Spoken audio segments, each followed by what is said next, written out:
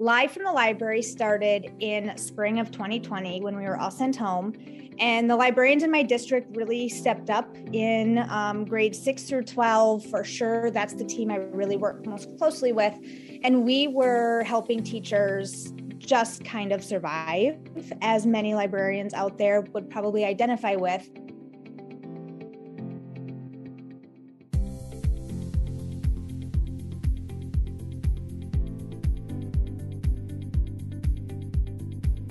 Hello, friends, and welcome to Season 4 of the Future Ready Librarian podcast series, Leading from the Library. This is a podcast for all librarians, wherever you are in your journey. It is filled with amazing guests, important topics, and engaging conversations that will inspire, engage, and support all of us as future ready librarians. I am your host, Shannon McClintock Miller. I am the district teacher librarian at Van Meter Community School in Van Meter, Iowa, and I serve as the Future Ready Librarian spokesperson.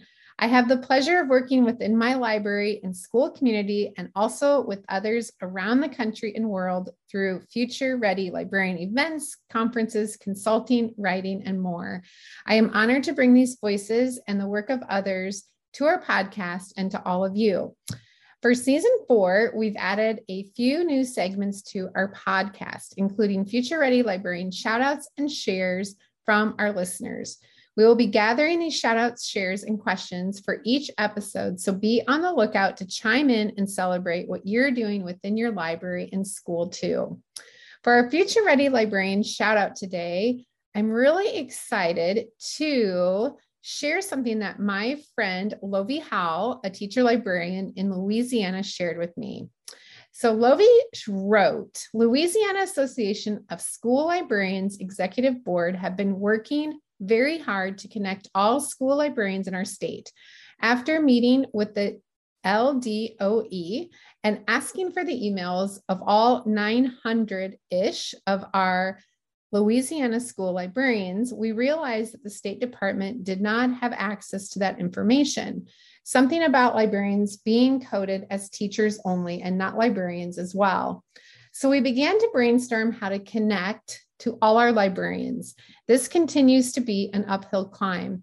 Thus far, we have gathered over 300 emails of school librarians in our state through our LASL newsletter, website, Facebook, Twitter, and email. We have connected with state library supervisors and asked them to send an email to all of their librarians with our website and survey information. We asked to be added to the monthly teacher leader newsletter with a librarian section, which I thought was amazing. And that is also put out across the state. We put out 5-minute tips on our social media, along with webinars and information that we believe can unite and help all school librarians. LASL is planning a free PD day in Baton Rouge for all school librarians, whether they are a member of LASL or not. By school librarians, for school librarians. The executive board of LASL believes that we are all better together. And I know that I have seen the things that they have been doing, and I'm always just so impressed and proud of all the great things. And so you are lucky librarians, and we have a lot to learn from you. And then we get to today's Future Ready Librarian Share, and this comes from Angie Stahlbaumer at McKinney ISD in Texas. And Angie shared, I have grown my relationship with teachers by using what they are learning in the classroom to create integrated literacy and maker lessons and activities. I have been inspired by her sessions and implemented and adapted them into my Learning Commons and Makerspace.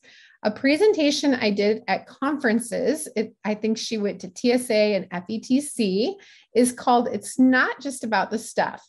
I often host Makerspace Learning Common observations with the goal of showing them how to transform their culture and traditional libraries without focusing on stuff, but instead an innovative and growth mindset and the 4 C's. That is how I got my staff to buy into how I transformed our Learning Commons. You can transform the space and not have a successful library program. It really requires a cultural mindset shift. And I love this because I think that the thing that I got that from that when I read it was not only am I so proud of what you're doing, Angie, but it really is something that we all need to remember every single day. And not just as we work from our libraries, but as we also collaborate with our teachers and work with others within our buildings too. So I appreciate all of those shares and shout outs, and just keep them coming. There's a form that we will include in the resources, and you can fill that out. And I would love to highlight that too. But now we're ready for the super exciting part of today. And we get to welcome my friend and teacher librarian, Melissa Tom, as we talk about creating a culture of reading in the library and beyond. So welcome to the podcast. Thank you. It's so great to be here. I know I was so excited when I first saw your face today. You know, we haven't seen each other for a couple of years. And so it's really great not only to see you, but I can't wait to hear all of the amazing things that you're doing. I can't wait to share.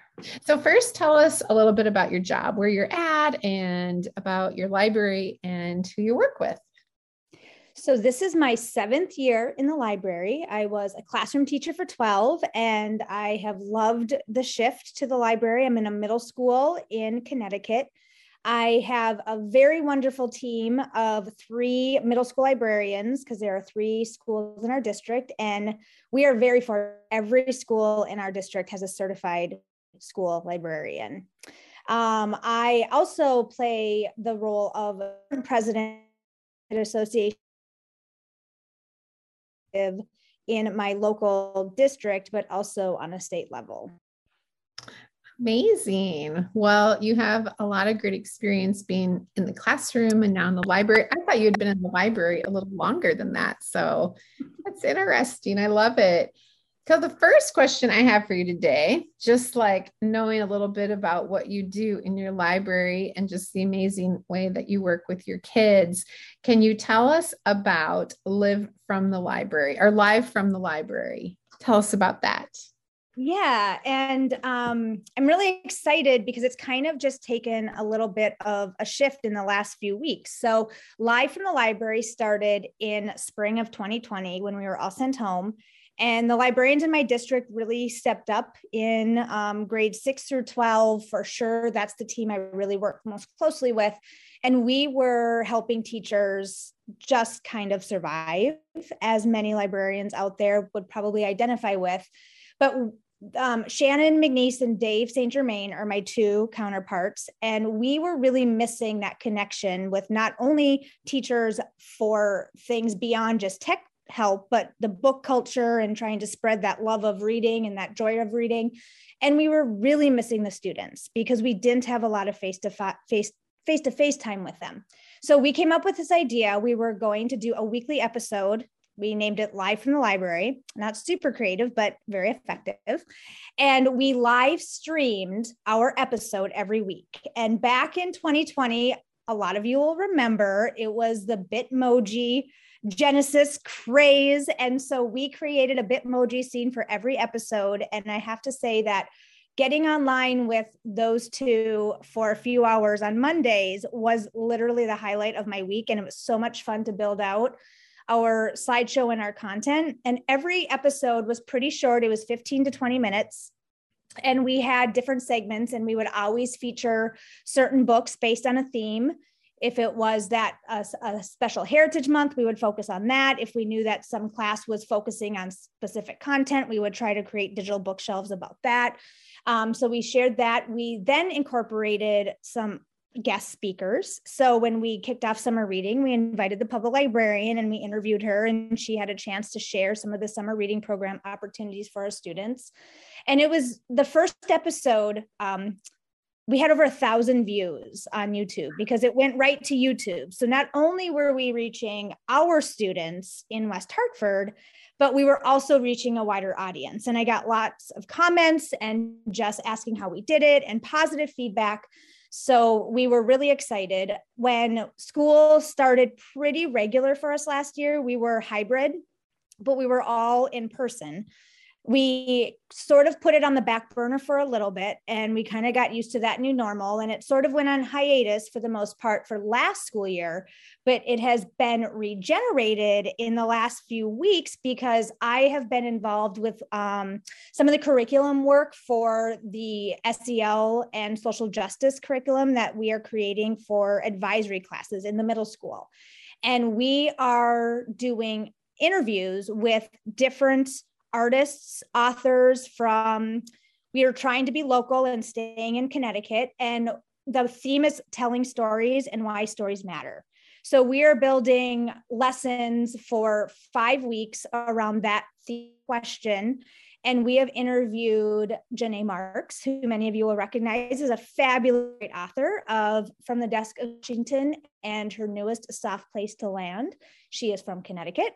Just interviewed a pair of sisters who wrote a picture book called Wonderfully that is telling their experience about growing up biracial. And the third person we interviewed was Javier Colon, who some of you may recognize. I believe it's The Voice. He won the first season of The Voice, and he lives in West Hartford, and his children go to our schools. And he is a musician, and he is amazing, and just his songs tell really powerful stories. So we are using Live from the Library as our vehicle to share that content with our entire district. Wow, that is amazing. I want to see this. Like, I want to watch. We have 6 episodes recorded from when we first did it, and that's available on my website. If it'll probably be in the show links for my school. It's on YouTube. You can follow that channel.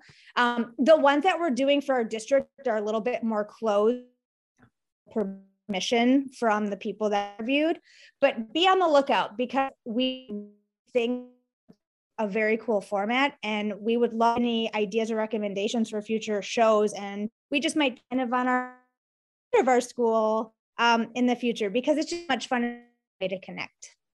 Yeah, that's so amazing. Well, and I love like thinking of the things that are positive coming from like the last 2 years, right? Like the things that we've done different. And for me, like when I think of all these great ways that we've always connected with people, you're using it as a way through video, but even like at our school, like I used to like put everybody in the gym together, all second grade. And then we would like Skype or Zoom or whatever with this one author. But now, even thinking like, oh, you can stay in your own classroom and we can involve others or we can invite other schools. And I think this is another great thing to think about, like how wonderful that you're working with the SEL and the content that you're trying to get to your kids through advisory, but using this is a way to like touch every student and every teacher within your community.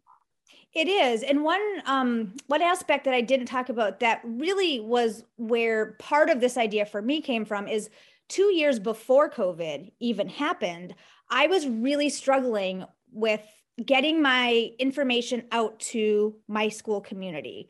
Because a lot of us know, especially middle school, I don't have a set schedule. It's hit or miss with who I get to see. And it's the teachers who want to work with me that I really get access to. And I was really trying to problem solve, how can I really share new books that are coming? What's new in the maker space? What author visits do we have that I really want people to get excited about? And I just asked my principal, I said, can I have the first Wednesday of every month to have a live stream that they will just watch from their classrooms because we all didn't fit in the auditorium in my school. It wasn't possible to get all 3 grades at one time. And that was sort of my solution. So my staff had a little experience with that Google Meet aspect before COVID happened. So I look back at that and just think how ironic almost that was that they were sort of prepping. But it was a really effective way to easily connect, not a lot of logistics, and everybody has access. And if they can't watch it live, guess what? It's recorded and it's always there. And I put it up on my website so that families could see it too. And that's a way to bring in your community to what's going on in your schools. Yeah, I wondered about that. Like one of the things that are always in my mind, and I'm sure that our listeners also think of just how you get people on board. Like, how do you get your school community involved? And so I love that. And they were used to doing that because of the event that you had on Wednesday. So that's great. Yeah. I love that. So, another thing that I always like to think about is how we get our students involved. And so, what is the involvement of your kids in these events and just within your library, too? I always love to hear that. Yeah, as a classroom teacher, I was always very focused on my students and putting students at the center and giving them choice, and that came with me to my position in the library. I really like to empower my students and learners and just put them in positions where they can make decisions.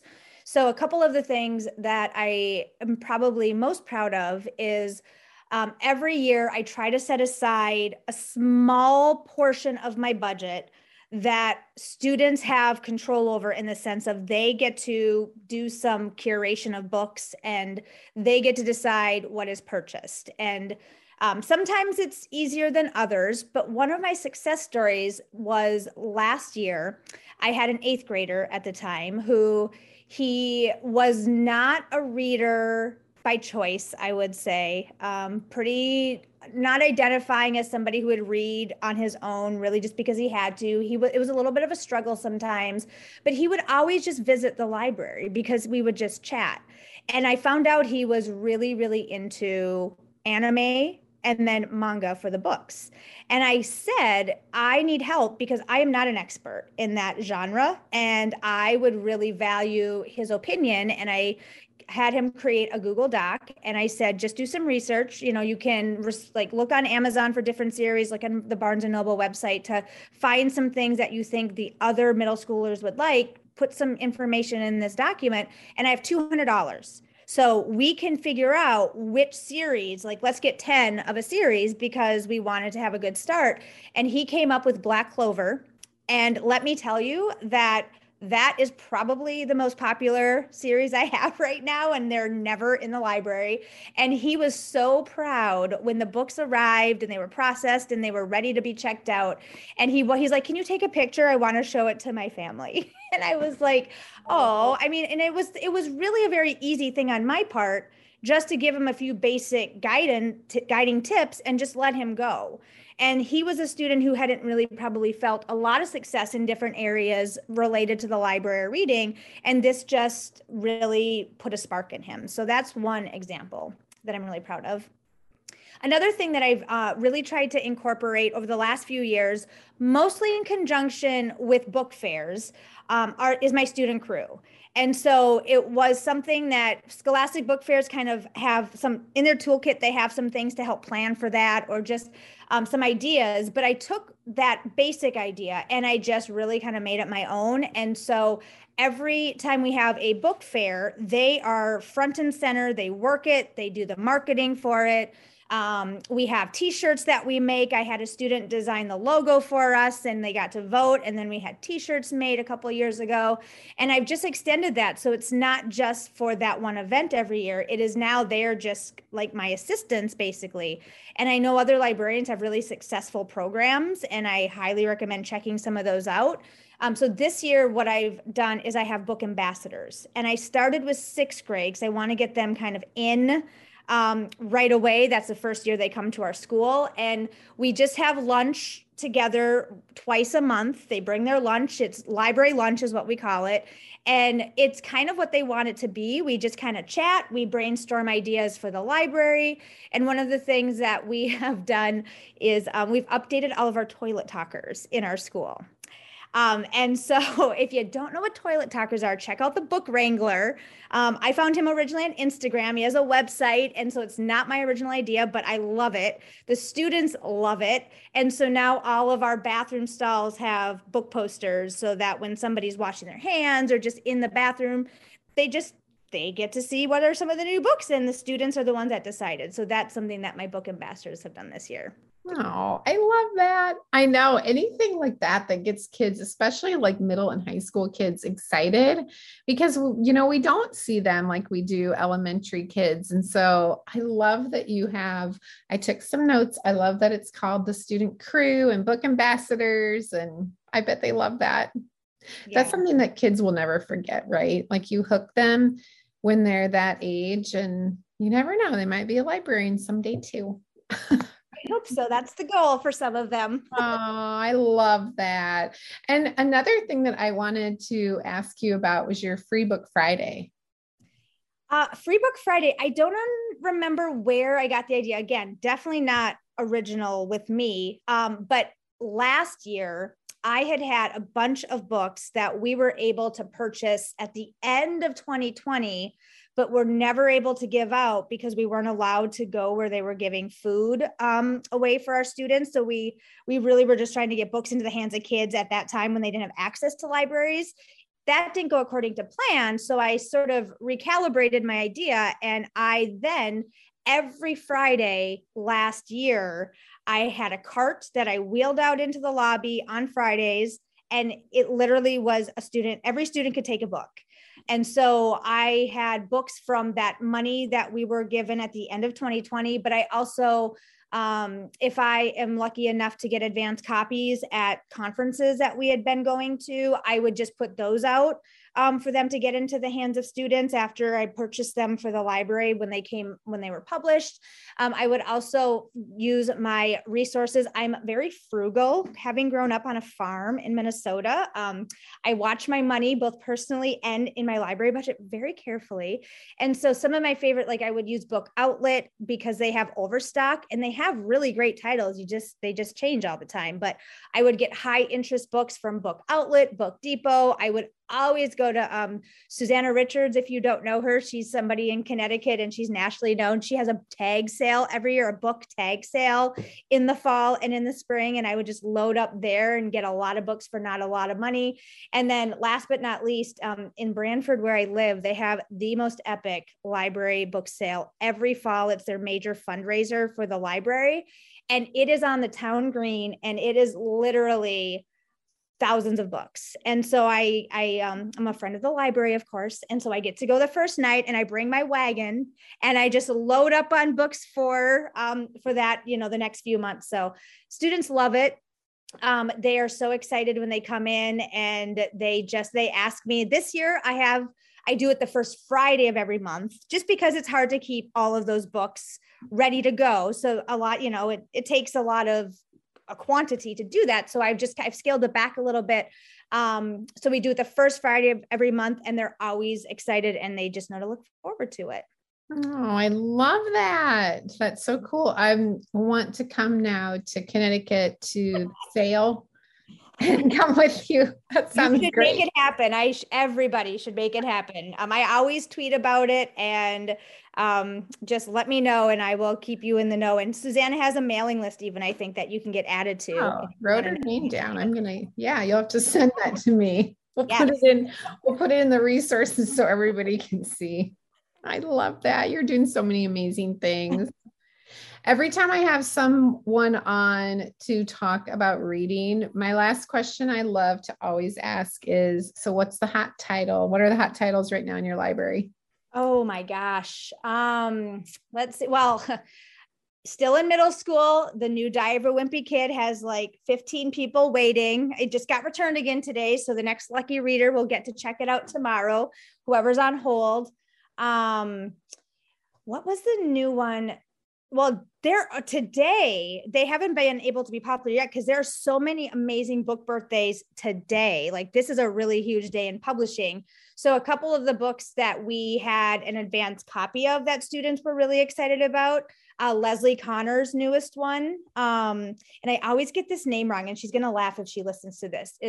Has Anyone Seen Frenchie? I think is the name. So Leslie Connor is also from Connecticut. She's the author of Mason Buttle and Home for Goddesses and Dogs. Her realistic fiction just so amazing. So that comes out today. Another book that I had some pre-readers read that they were really excited about is Lemon Drop Falls by Heather Clark, which such an amazing story. I can't wait for more readers to get their hands on that one.